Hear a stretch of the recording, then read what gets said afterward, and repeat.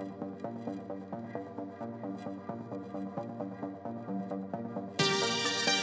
vampires.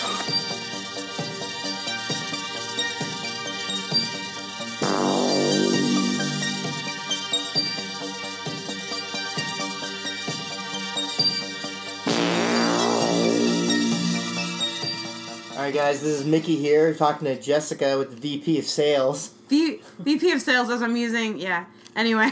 No, this is a new episode of Video Vampires. This is Mickey. And Jessica. And we've got a special guest, Carrie, on the phone. Yeah, Hi. Carrie. On the phone. On the line. Oh, we got her on the line.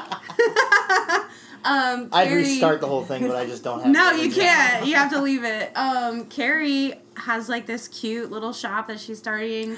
If you want to talk about it really quick. I started SuckerpunchedCo. I have patches and pins online. It's very, very awesome, and I suggest you go check it out and have fun buying some shit. How would one check it out? Where would they go? www.suckerpunchedco.com. Thanks so much.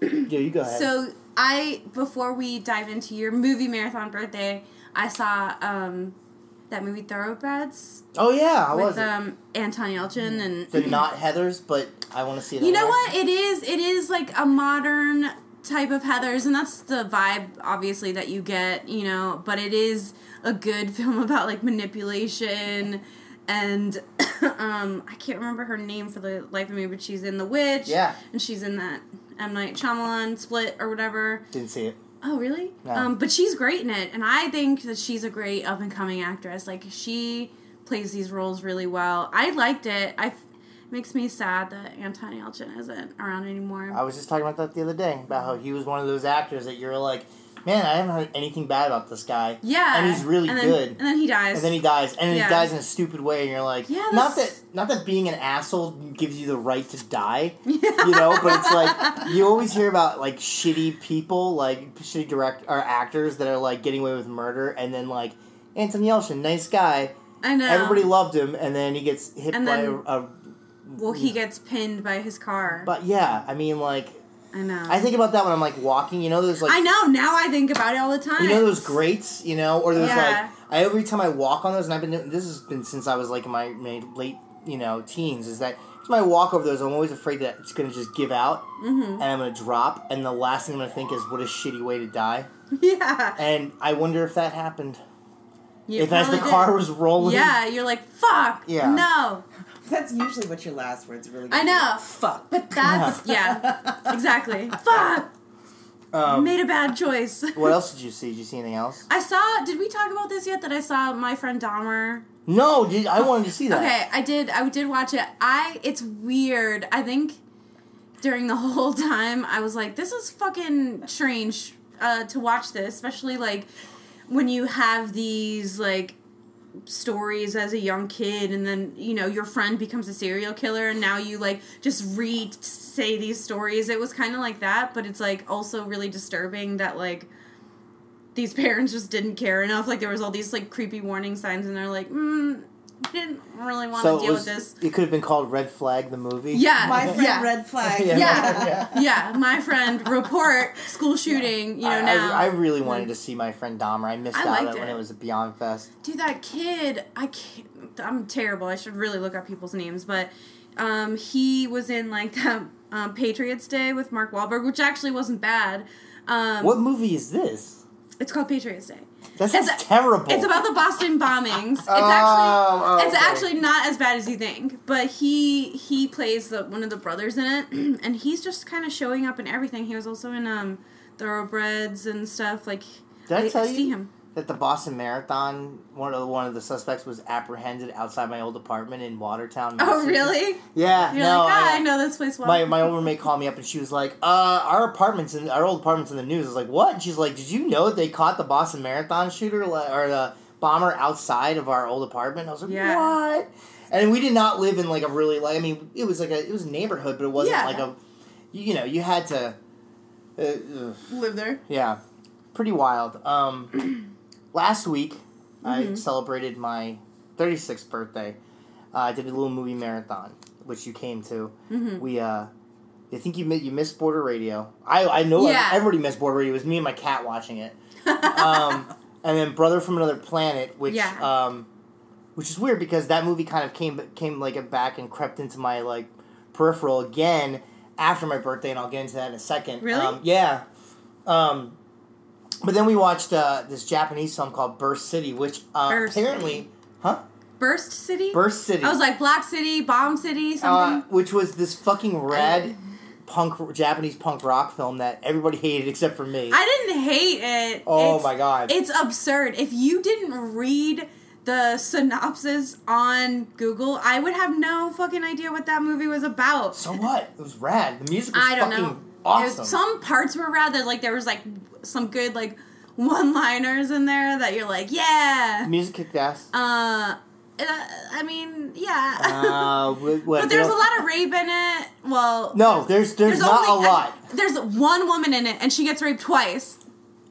No, the second one we don't know for sure. She was raped. She was raped and murdered. Yes. So everyone knows. Yes. I don't actually hate that, but they're painting this area in the future of, this punk rock future Japan as a really bad, shitty area. And yeah, I mean, it's like I don't know. I got Tokyo punks versus corporate versus nuclear, the Yakuza. Yeah, awesome. And cops. I don't know. I didn't hate it. It's just rocked. During most of it, I was like, I don't even know what's happening. But I watched the energy level of like the group just completely dive bomb after that. So that's why I was like, I gotta pick it up again. So I played the movie I was gonna play next, which was Faster Pussycat Kill Kill, which is one of my all-time favorites. Oh yeah. I feel like it kind of Toru Satana is like such a babe. They all are, but Toru Satana. Yeah, that's true. And I was saying this, I mean, do you ever hear about Toru Satana's backstory?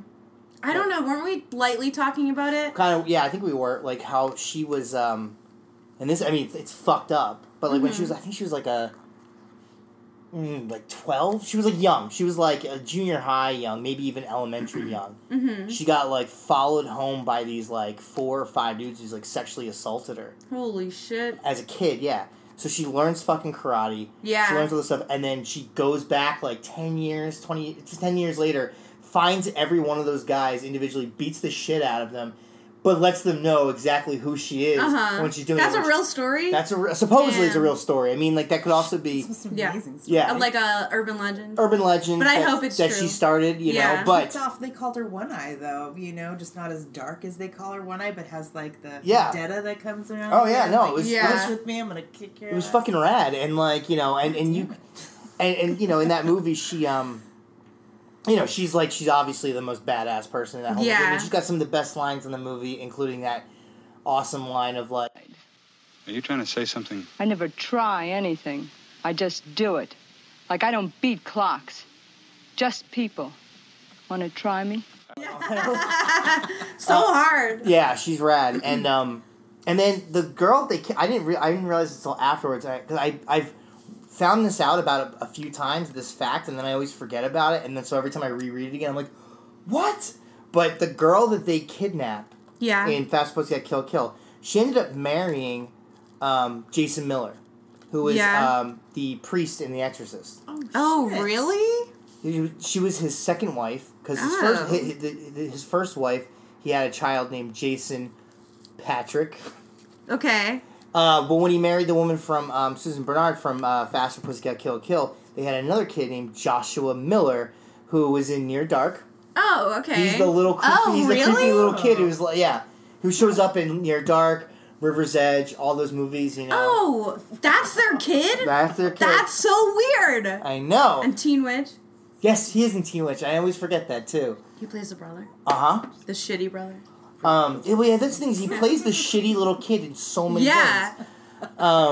But in like at least 2 of those movies, like Near Dark and River's Edge, he plays the shitty, creepy kid. Yeah.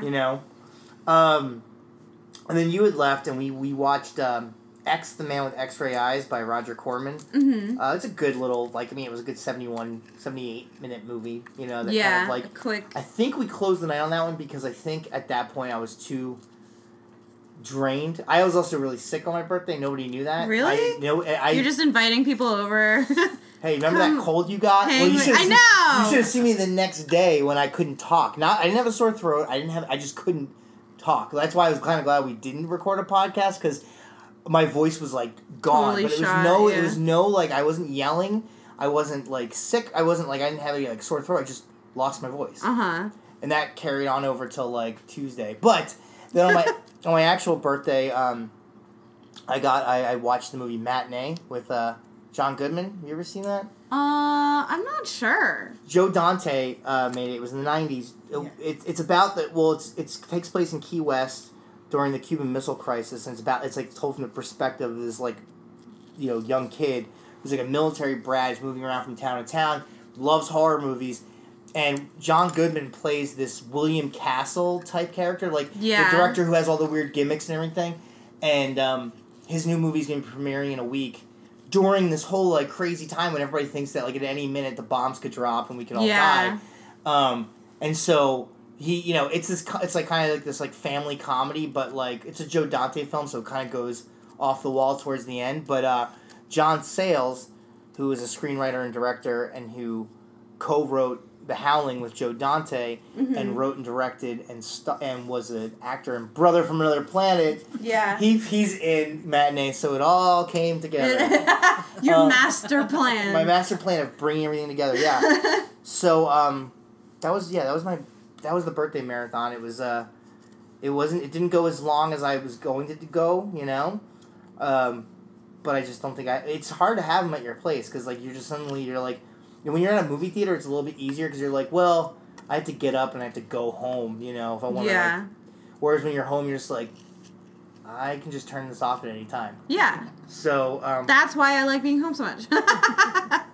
But making it through, 4 or 5 movies is pretty impressive. But before that, speaking of before the marathon, I think a week before, I went into the Egyptian and saw Basket Case. Oh yeah, Damage, I forgot we didn't talk about the. Oh man, and Basket Case looks. It's one of those movies where you're just like you can't imagine it would look good cleaned up because you're like. It's so right, but it looks great, and it was a lot of fun to see it in the theater. I mean, all 3 of those movies are like 3 of my favorite movies of all time: Basket Case, Brain Damage, and Frankenhooker. And seeing them on the big screen was just delightful. Yeah. Had you ever seen them in a big screen before? Never. That's why I had to go to this one. I was like, I've never seen Baskets on the big screen. I was going to see Brain Damage at the Arrow last year. Yeah. Not the Arrow last year. It was 2 years ago. Well, I was going to go to the marathon. But they played it it was the last movie of the marathon. And I was like... tired as shit because it's a... Right. And so then, later on, a few weeks later, me and Steve Sears watched it, on the projector. But, seeing it in the theater... is different. Is way different, and it's great. And then Frankenhooker just it still holds up. Yeah. So that was kind of an early birthday treat to go see those on the big screen and everything, and I really dug that. And the new DVD came out right before that, so I got that. And the special features on that DVD are amazing. There's this great interview with the lead actor. There's also a great special feature directed by Frank Henenlotter where the lead actor is playing the same character just 20, 30 years later. Yeah. And kind of you see where they left off and everything like that. It was a lot of fun. Just great stuff. So moving along to our speaking of birthdays, what were you doing when you were 25 years old? Dude, I don't know. I honestly have no idea. How old am I? Oh, okay. So, I don't know. 2008 was a weird year for me. I don't... Carrie? Probably being a piece of shit somewhere. 25? Do you remember that? Yeah. I was 2 years into my small skincare business, and I got a felony right before that. So I was like, I'm not going to jaywalk. I'm just going to work a lot. And it was a good time. It was a very good time. Very safe time. Writer-director Don Coscarelli, at 25 years old, was working on his 3rd feature film. Oh, that's great. And it was called Phantasm. And that's the movie we watched. 25. Yeah, that puts things into perspective. Yeah. I think about that when I was talking about birthdays, and I was like... Oh, at 25, I was definitely quitting jobs to to do whatever I want. 25 years old. Let's get a new one. I think I started finally going to school. And I was in Connecticut. I was still selling stuff to make money to so I can buy stupid shit. Yeah. Don Coscarelli made Phantasm. Yeah. It was his third film. Third film. A really quick backstory before we kind of dive into it. Yeah, I think Carrie told me a little bit too about the remastered version and J.J. Abrams, which I didn't know. Absolutely, but before that, like Don Coscarelli, when he wanted to do a film adaptation of the movie Something Wicked This Way Comes, the Bradbury book. Yeah. But somebody had already bought the rights. I think it was Disney, because Disney ended up releasing it. Mm-hmm. So he decided he was going to just kind of take bits and pieces and write a different story, and he writes this story called Morningside, which is this, like, epic,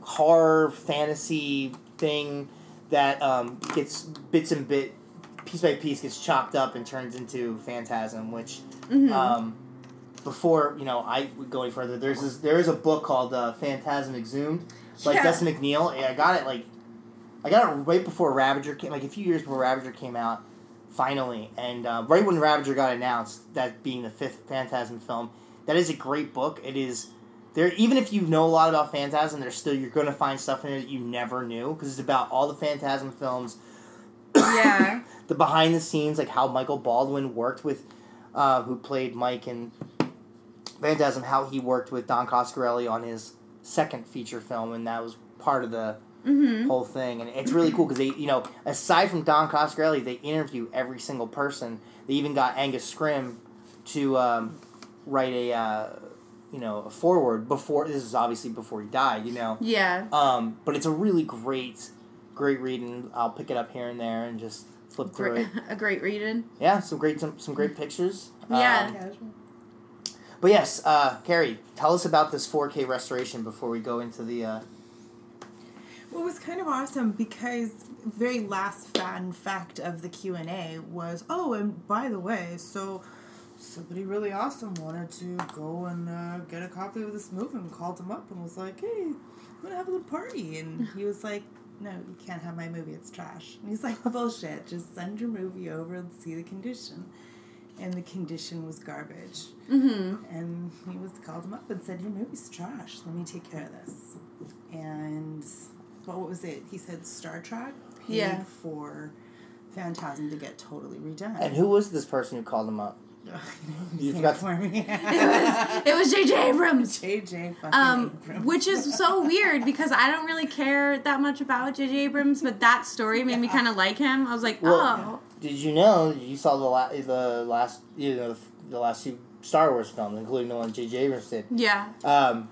Gwendolyn Christie, Brienne's character, Captain Phasma, was named after Phantasm. Because really? J.J. Abrams is a huge Phantasm That's fan. so weird. I mean, it isn't, but I guess it is, I think it's cute. I do too. It is cute. I do too. It is cute. It's because it's weird watching this now, because, like, you forget, like, what this must have been like watching it in 1979. Yeah. Which is great. There's a few one-liners that, like, work. Plus, it is very, like, I love when they say, like, mother, But, my favorite part is, like, the kid, when he finally sees the guy, and he looks at him and goes, like, oh shit. Yeah. Yeah, and, like, it's so perfect, because I feel like that's such a natural response to be like, and then you're just like, I'm not gonna fucking win this. Like, shit. I love that too. Like, so Phantasm is about this kid Mike who is terrified that his older brother Jody, they're orphans now. Their parents had passed away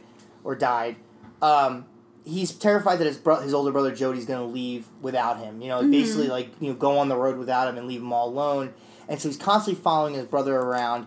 Strange things are going on in this town, specifically at the local cemetery, Morningside Cemetery, and there is a suspicious tall man who is, very, I don't know what can you say, like, being very suspicious. Because, like, if you think about it, what is he doing up until, like, Mike really gets involved, like, what is this tall man doing, like, overtly? Yeah, he's lifting shit up and he's putting stuff away in the hearse, like, in a ways that nobody can. He, like, stops in front of, like, the ice cream truck for a moment and, like, and you're like, what the fuck is he doing? It's funny because that's actually a scene that's been under a lot of debate because because the intention of the scene, what audiences didn't get and what they were intending to do, and they kind of clarify it in the later movies, is that he's reacting negatively to the cold. because the tall man hates cold because so aside from the tall man being weird and then little Jawas running around, and it's funny because they were filming Phantasm. They were working on Phantasm like sporadically, like on weekends, stuff like that. Right down to when, even going as far as back to when Star Wars was being filmed. Yeah. So when Star Wars comes out and they're still working on Phantasm, they see the Jawas and they see their little dwarves and they're like, fuck, you know? Yeah. Also, originally the sphere, the very famous sphere, was supposed to be like a ball with a needle sticking out of it, like a syringe.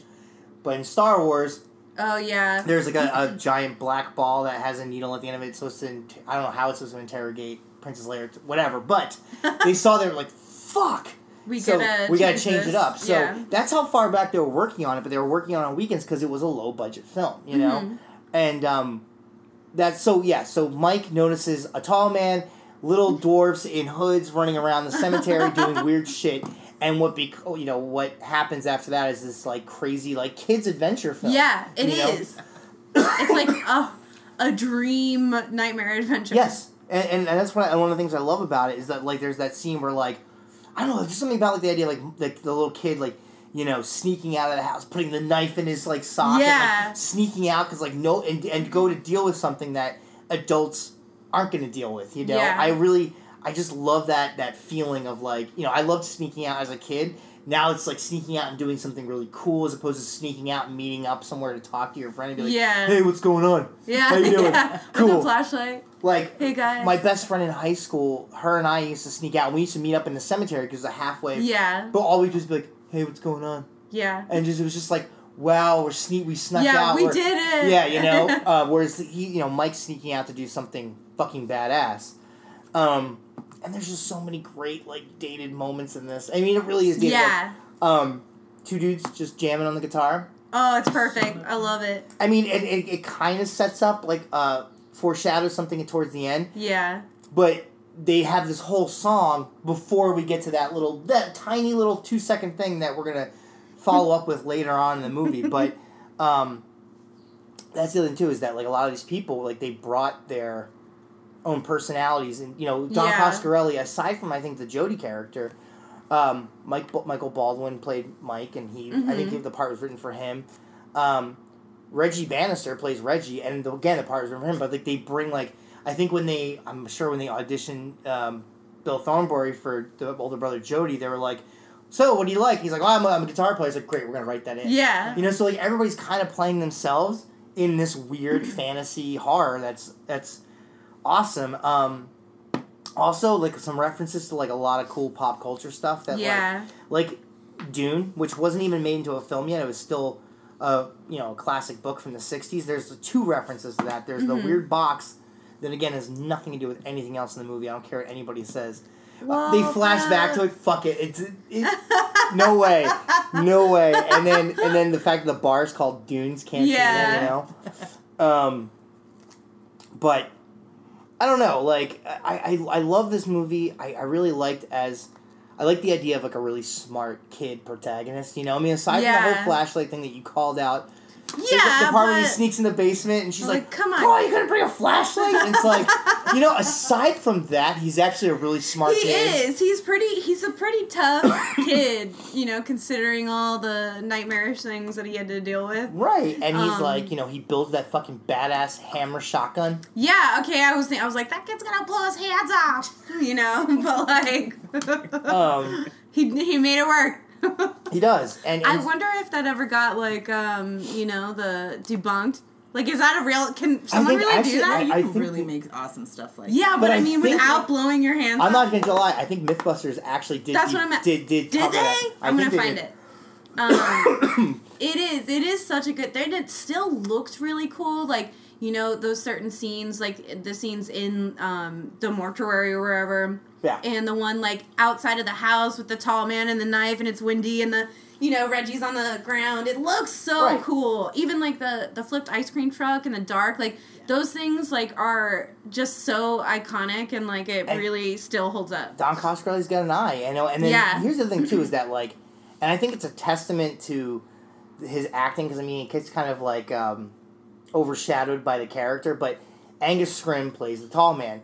Angus Scrimm in real life like one of the nicest people in the world. Cute. So for him to play this character and to play him like so like and just play. I mean, it's a little hokey because he does those facial expressions, like those like weird grimaces where his like lower teeth are like jutting out. You know, like, but for him to play this villain is so rad because like he's you buy it, you believe him, you towards the end when he, you know, Mike is being chased by him, like you believe this guy's a threat, whereas in real life Angus Scrimm was like a nice dude who again worked with Don Coscarelli, I think on his first 2 films, and was writing liner notes for like classical albums, and I think he was either nominated or won a Grammy for liner notes.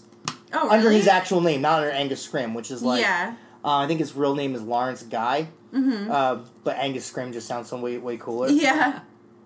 But yeah, I mean, like the thing about this movie too, and I'll paint a picture. Like I hadn't seen Phantasm 1 probably in the longest years. Back in 2000, we talked about this. We did we? Well, kind of because I was talking about how it was a Halloween night. It was in Somerville. It was in Davis Square in Massachusetts.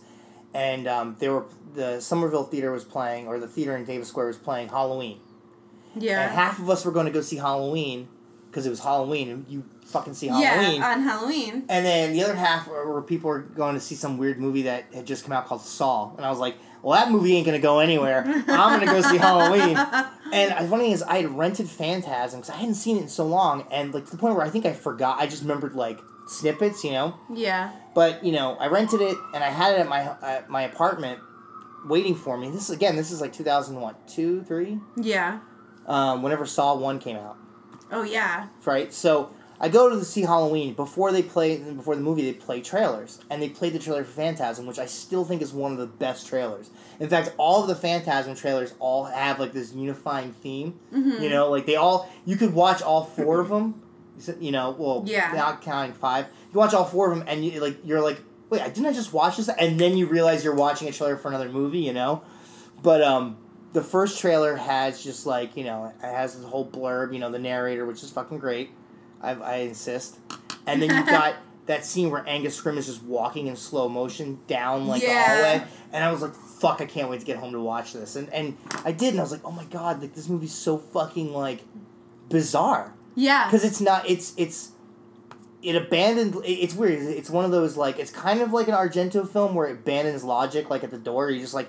you're kind of just in it. But it's not, it's weird, because, like, where like, Argento is more, like, style, and he dismisses logic, and he's all about style, and, you know, the characters kind of take a backseat.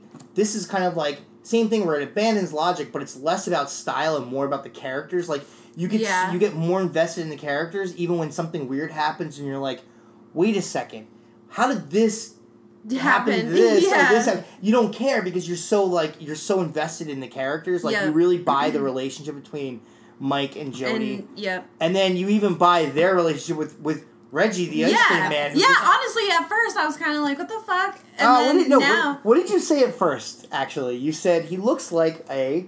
Yeah, he does. He looks like a mix between... You know, the brother-in-law DA agent from Breaking Bad and that dude from... Anchorman. Yeah, but what's his character's name? The one who was wearing the fucking... isn't he wearing a cowboy hat? Yeah. Well, him. He looks exactly like those two. If those two men had a baby together, that's him. Well, then you'll be happy to find out that Reggie Bannister actually becomes a massive part of the franchise. Like, to the point where... Yes. So, I can't... Yeah. This is the same Reggie who says, like... Okay. I see it all now. What we gotta do is we gotta snag that tall dude and stomp the shit out of him. Like, alright, he has this idea, and then got it's a plan. I'm gonna stomp the shit out of him, and you're like, yeah, that's actually the first thought that you would have. Like, whoa, we're gonna just stomp the shit out of this creepy-ass dude. Great build-up. Poor follow-up. Yeah. But no, in Phantasm, it's weird, because, like, you know, Phantasm 1 ends a very specific way, where you're like, okay, this is what's happened. Yeah. And then we get Phantasm 2, which kind of picks up right after Phantasm 1. I personally, I know there's a lot of Phantasm fans who hate 2. Yeah. I love 2. I think 2 is so much fun. yes, I'm bummed out that James LeGros takes over the character of Mike. Yeah. Reggie plays himself. Reggie's back in it. Still Reggie. Yeah, and what's cool about that one is that they, it takes place right after the first Phantasm, and then it jumps forward 10 years, I think, and Mike gets out of a hospital, right? Mm-hmm. A mental that's hospital. what happens. Because that's what happens when you're running around saying the tall man is, and dwarves are right. Stealing dead bodies and making them as slaves, yeah. Yeah, I guess, in a weird planet that you can't, that doesn't exist. But they start going on this road trip, and they start finding out that all these towns have been, like, abandoned and wiped out by the tall man, and, like, and they're just, like, and they're going, it's like this weird road trip movie where every destination they hit is, like, wiped out by the tall man. And I think that's the introduction of the 4-barreled shotgun. Yeah. The franchise where, like, Reggie, like, takes 2 shotguns and tapes them to, makes this badass. I mean, like, it gets a little bit more action-oriented. Yeah. And then 3 and 4, Michael Baldwin comes back to play the character of Mike. Bill Thornbury comes back to play the ghost of Jody, who's aged. Okay. Exactly. Yeah. That's what I'm saying, is that, like, you stop... You can't think of it, like, linearly or logically. Yeah. But you still... What's really cool is that, like, what I like about the Phantasm films is that they don't care about logic. They're all about emotion. Mm-hmm. Like, you care so much about the characters, which is why Phantasm 5 kind of falls apart, because... there's bits and pieces where because you're of just like... Phantasm 5. Well, no, because there are some great moments in Phantasm 5, and if you're sitting there wondering, like, what could they do with this franchise... Like, Phantasm 5 actually has some really clever ideas, but then there's moments where you're like, why the fuck is this happening? Like, I don't care. I don't care about this character. I don't care about what's happening here. Some of the best moments in Phantasm 5, though, are, like, Mike and Reggie, and, like, there's this whole, like, plot line that... I don't want to give anything away if you haven't seen Phantasm 5, but there's this whole, like... I haven't. Is this really happening, or is this Reggie's dream? Yeah, okay. You know, which is a really cool idea of, like, that the entire franchise is Reggie trying to deal with something. Yeah. You know what I mean? Like, it kind of takes that, like, Reggie becomes the big focal of point of Part 5, but there's a few scenes where, like, so there's, like, all these different realities that are happening in Phantasm 5, and one of the realities is that Reggie's in a insane asylum or a mental hospital dying. Or no, maybe it's not a mental hospital. Maybe he's just dying. A regular hospital. Yeah. He's dying. One of his neighbors in the hospital is an old man, an old tall man, who's played by Angus Scrimm. Yeah. But there's these scenes between Mike, who constantly comes to visit Reggie, and he's constantly like, hey, kind of playing the character that Reggie plays at the end of Phantasm 1, where he's like, this is all bullshit. Like, this is all dream, like, I care about you. I'm worried about you. And it's just kind of touching, like, reversal of roles that, like, is really sweet. But yeah, I mean, it's watching this again, and, like, again, all the dated things, the jam session. Yeah. The jam session, but I like that. It's rad. It wouldn't work in any other movie. It really wouldn't, Like, having 2 fucking dudes, one guy who's just apparently wears his Rolling Stone shirt, like, every day of his life. Yeah, I mean, when you have a cool shirt, though, That's you true. like to wear it. Did you notice that there was a lot of Dos Equis in that movie? Yes. Because they had a sponsorship deal. Obviously. But there's a great scene. Not like Dos Equis is that bad. No, but there's a great scene in the end of the movie when, like, Mike picks up, like, a picture of his brother, and he's just, like, kicking back with a guitar, a dog, and Dos Equis, like, right at his side. Oh, chilling. But it's not hard to see why this movie was so iconic. Yeah. Because, like, it really kind of was, again, it brought, like, different bits and pieces of a lot of great horror genres and horror films. Like, like I said, it has an Argento feel to it, but it also has, references to, like, Dune. It's also a coming-of-age story. The soundtrack by Fred Minow and Malcolm Segrave. Yeah, we were talking about that at the beginning. Fucking amazing. It is. It sounds kind of like Goblin at some point. It does. Yeah. It does. It actually sounds like the theme to Suspiria. Yeah, it does. I actually made a mix for a friend of mine for his birthday, and I actually mixed the two. Uh-huh. So I at one point, one beat, I had one track fade out and one track fade in, and it was, like, almost seamless. Yeah.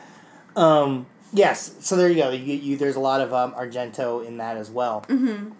But there's definitely something about Don Coscarelli. Don Coscarelli just, no matter what movie he's doing. He comes off as like a big kid who's still making these things. I mean, like, what did he do after Phantasm? He did Beastmaster. Yeah. Then Phantasm 2, and then Survival Quest, then Phantasm 3, 4, Bubba Hotep. Mm-hmm. I love that movie. Yes, so and Bubba much. Hotep is another one of those movies where, like, it's funny, but it's also really, like, sad and sweet, totally you know? touching, yeah. Like, it's really touching, and, like, I think that's Don Coscarelli's strong point is that he's really good at, like, he's not good at storytelling as much as he's good at getting you emotionally invested in the characters, you know? Like, that real life horror of your abandonment, your grief, your getting old, you're forgetting, you know, this is what you're going to look forward to. Right. Boo. Yeah. And then that's what Phantasm has too, where he's like, you know, what it boils down to is this kid who's already lost his parents and is afraid he's going to lose his brother.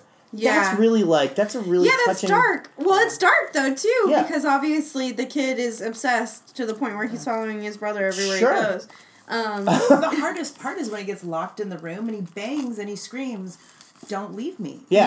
You know what I mean? He doesn't want to be left behind. Yeah, Mm-hmm. yeah, and he's scared, and like that's a really, real, you know, and that's what I like is that he's really good at making like characters that you will care about, even if the plots themselves is kind of nonsensical. It's like you don't care because the characters are so real, and you know you're so emotionally invested in that you relate to them even if you're like, what the fuck is going on? You know, like. Wait, why is the ice cream man involved in this all of a sudden? And who are these two ladies who are running an antique shop? Yeah. And there's things too, and when you watch it again, knowing this, there's a lot of stuff that they chopped up. So there's a whole subplot with the two sisters or the two girls who ran the antique shop. Yeah. The fortune teller and her her granddaughter. Granddaughter. Whole bunch of stuff.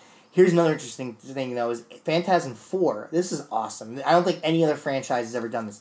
Phantasm 4 took deleted scenes from Phantasm 1 and worked them into the story of Phantasm 4. Smart. So there's moments That's in Phantasm 4, where they're like, it's kind of dealing with like time travel. Yeah. And like how like something you affects here, and they really work. So there's this, and I'm not giving anything away because it still doesn't make any sense. But there's a scene in Phantasm 4 towards the end where, like, Michael now, or Reggie now, or somebody now says something in the future, or yells something. Yeah. And then you go back, and then you cut to, like, deleted footage from Phantasm 1, where Michael and Reggie are just driving, and he hears something, but he can't. He just hears something on the wind, and he's like, "What is it? Oh, it must have been something else," And it's just this holy shit. In fact, I would say that nobody's done that since until the reboot of Twin Peaks or the remake of the new series Twin Peaks, where they take footage from Fire Walk with Me and they work it into the story, almost like, holy shit, that's what was going on the whole time. Yeah. So. It's that's another great thing about the Phantasm franchise is that aside from the second one, everybody comes back. Yeah. And plays, and that was what made Phantasm 5 such a great payoff is that everybody, like all the side characters from Phantasms 3 and 4 come back to like for one last hurrah, and like Phantasm 5 ends the franchise on like a maybe good note, maybe positive, maybe So I think it's worth seeing to kind of wrap up the Phantasm. All of them, or just Phantasm 4? I think you should. 5. I think you should watch all of them. I think Phantasm 2, like I said, it gets its detractors, but I think it's a fucking rad movie. Mm-hmm. And there was originally Roger Avery, who co-wrote, Pulp Fiction and a bunch of other stuff. He had written a screenplay. They were trying to make a Phantasm 5 for a long time. He had actually written a screenplay for Phantasm 4. They didn't end up making bits and pieces of his screenplay. I think make it into Phantasm Ravager, but. There was originally a draft of Ravager where it was going to deal with alternate dimensions, so it was going to explain why James LeGros plays Mike in 1, and they were hoping to get him back so they could have a scene where like it was kind of like those two meet. That would be funny. Like kind of like a good Spock, evil Kirk, or evil Spock, like type of thing, So I mean, again, that's such a rich franchise that some guy started when he was 25 years old. And they're all independent. I mean, aside from the second one, which was funded by Universal, which is why James LeGros gets recast, or Mike gets recast as James LeGros, these are all independent films. Yeah. They're all made on, So they have complete control, which is why they're so good and nonsensical. Yeah. So, yeah. Yeah. What are your thoughts? Cool. I mean, the same as like what we've already said. It still stands up as like a movie. You know what I mean? Even though it's dated in some parts, it's still like a really good watch. Yeah, Carrie. It was fun when I was a kid and freaked me out. Mm-hmm. You know, it was fun to laugh at later. Yeah. And now I'm like, oh, I deal with grief too. I Yeah. issues and problems. You see it differently too as an adult. And personally, like, for a movie that you end and find out, like, it was all a dream. It's or was it? Or was it? Yeah. That was the one that I'm like, yay. Because nowadays I'm like, fuck you waste my fucking time. Yeah. You know? With this bullshit. This one, it got me because, if anything, it was low-key just really creepy. There were Yeah. always things I took from that. Like, after that as a kid, I love hearing clank, clank, people in dress shoes stepping in places. I'm like, ooh, this is nice, you know? Going into mausoleums to be like, it's quiet, no spears, right? Right. Nothing I crazy. love that sphere. And let's talk about the special effects in mid to late 70s on an independent film.